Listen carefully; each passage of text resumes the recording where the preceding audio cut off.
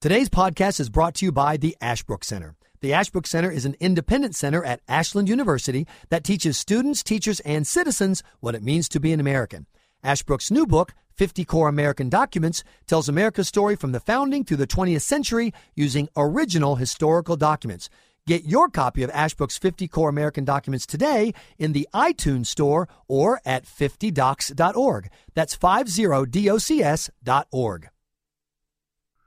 Good morning, good afternoon, good evening. This is Philip Terzian, literary editor of the Weekly Standard, with my weekly podcast on the Books and Arts section of the Weekly Standard. And this week we're looking at the November 24th issue of the Standard, where we begin the section with a review by the aforementioned Philip Terzian of The Churchill Factor, How One Man Made History, by Boris Johnson, which has just been published by Riverhead.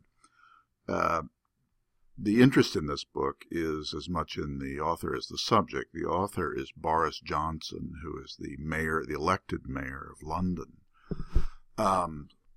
Something of a character, a well-known British journalist and one-time member of Parliament. He ran for mayor of London in 2008 and was re-elected a couple of years ago, and is a current candidate to re-enter Parliament or run for Parliament in the upcoming British general election, which will happen sometime in 2015. What's interesting about Johnson, there are two things that are interesting about him. One is that he's I use the word character advisedly. He's a very memorable looking, with a great mop of blonde hair and a decidedly unconventional personal manner. He has a kind of devil-may-care attitude, shall we say, and it tends to say things that most politicians don't say. He puts himself into deliberately embarrassing situations and somehow carries it off, and he's been a great he's been, if nothing else, a very entertaining figure and actually quite a successful mayor of London, obviously very smart. And so the book, The Churchill Factor, is in effect a long essay about Winston Churchill by Boris Johnson, who is a lifelong admirer and something of a hobbyist of the subject. It's a very interesting book. I would say that it is not a book that, if you're a scholar of Churchill, I don't think you're going to learn anything in particular from this. But if you know a little bit about Churchill, or if you know next to nothing about Churchill, it's a great book to read because it really gives you, in very interesting and entertaining series of essays, it gives you a very good sense of what Churchill was like and why he is so widely admired today. And it delves into certain issues about which Churchill is controversial, and Boris Johnson tends to defend him at all costs, but not necessarily.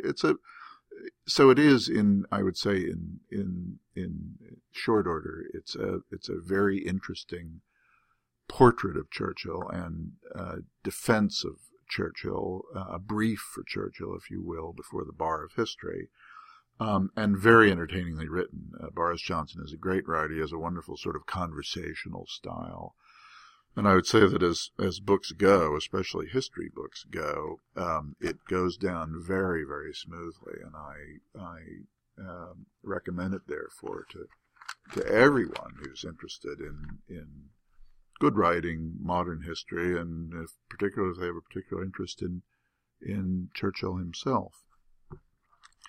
That is followed by a review by Malcolm Forbes of a new book entitled The Georgetown Set, Friends and Rivals in Cold War Washington, which intrigued me to some degree. I happen to be one of the rare creatures on the planet who's actually a native of the Washington area and grew up really in the era that they're talking about, the 1950s and 60s. The author, Greg Harkin, uses as the kind of centerpiece of his book the Alsop brothers, Joseph and Stuart, who are now I don't want to say largely forgotten, but nowhere near as well known as they were 30 or 40 or 50 years ago. But they were once upon a time very, very influential journalists. Stuart Alsop was basically a magazine writer. Joseph Alsop wrote a syndicated column. They actually wrote a column together for many years until they split in the 1950s. Both were of a type that were rare in their day. The Alsops are a kind of, I would say, semi-upper-class American family from New England.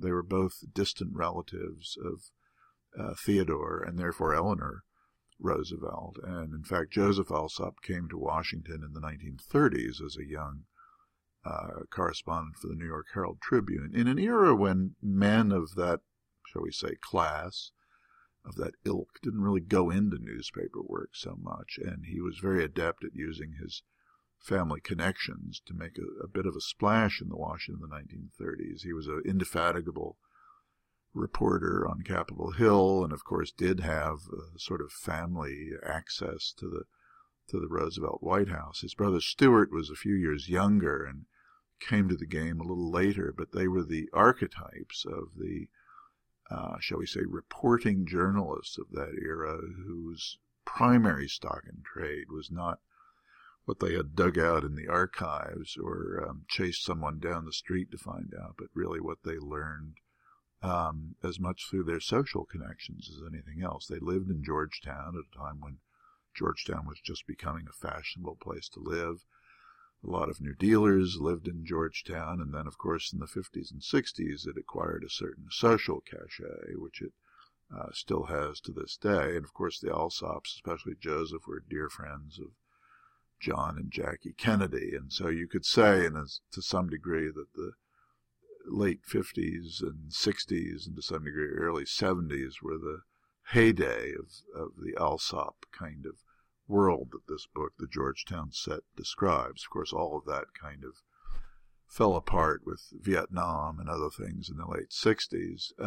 But it's an interesting, if you're interested in the sociology of political Washington, it's an interesting book in that respect. And it's a world that still exists, although obviously the names have changed and the types of people involved have changed. Of course, the world of journalism has changed, but it's a kind of interesting view of that world. I think the author tends to perhaps overstate the influence that people like the Alsops tended to exercise. But it's an interesting read, and as I say, it's a portrait of a vanished age, but an age that has a world that has evolved rather than disappeared.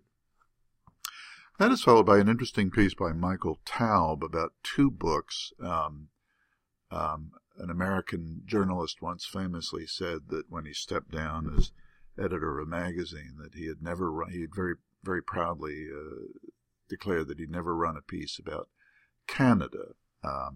Well, we take exception to that. And these are two interesting books from Canada. One is called Shopping for Votes, How Politicians Choose Us and We Choose Them. And the other is Winning Power, Canadian Campaigning in the 21st Century. The author is Michael Taub, who is a Canadian and is still a working journalist, but at one time was a speechwriter for the current Prime Minister of Canada, Stephen Harper.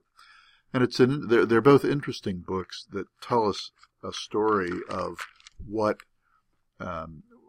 Canadian politics is like, how it differs from the United States, but also, especially in the second book, explains how certain contemporary politicians, Stephen Harper in particular, have revolutionized Canadian politics, in some ways Americanizing them to some degree.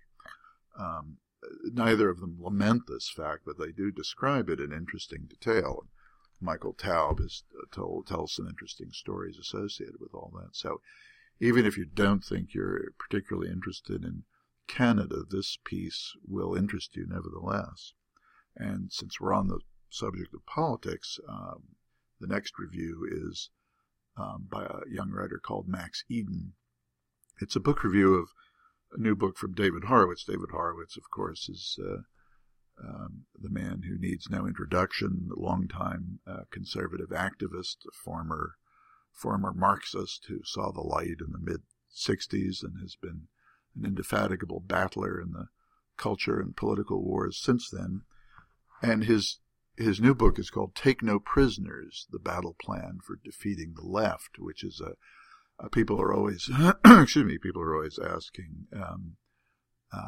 we believe in certain principles and we believe in certain things, and what can we do to make this happen politically in a country that, if nothing else, has elected Barack Obama twice in the last 6 years, and is, I don't want to say it's trending blue, but we live in a very purple political society now, where the middle 10-20% of voters seem to hold the balance of power. What can conservatives do to make the conservative brand not only more appealing, but more successful in politics? And David Horowitz has a number of prescriptive ideas, some of which we might say came to life in the midterm elections. The book was obviously published almost coincidentally with the midterm elections, and it deliberately looks ahead to the presidential election in 2016. But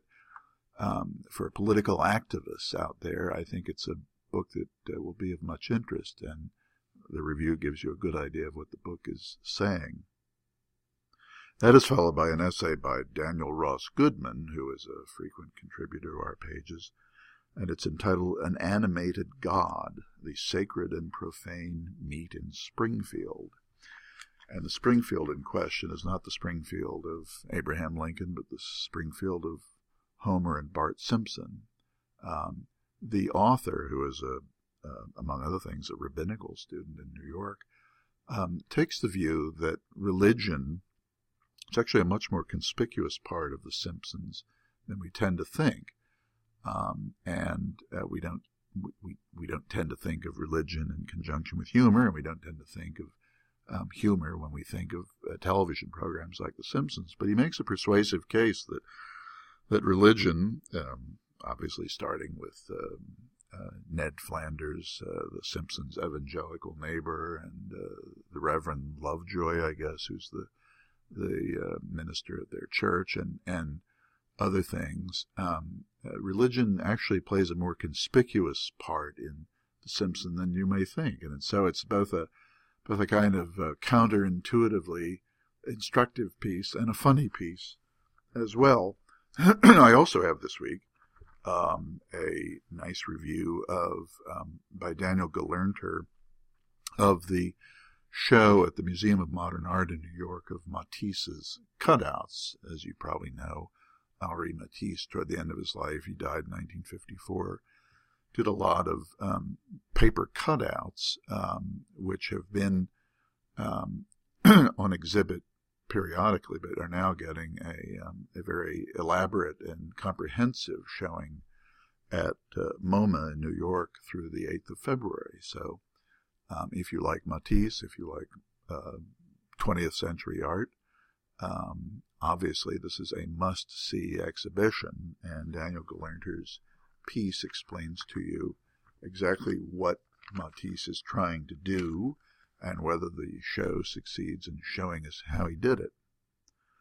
Our review this week from John Podhoretz, our movie critic, is of Interstellar, the star-studded film with Matthew McConaughey and Anne Hathaway and others, which, as always, I will tell you that I don't want to spoil anything about the plot or even what John says about it, except to say, as is always with John's reviews, you not only learn about the film and put it in context of cinema history, but you learn something about cinema and something about our culture in the meantime.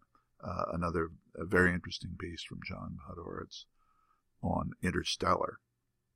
So that is the podcast for this week, the November 24th issue of the Book of Arts section of the Weekly Standard. I thank you so much for giving me a few moments of your time, and I look forward to speaking with you next.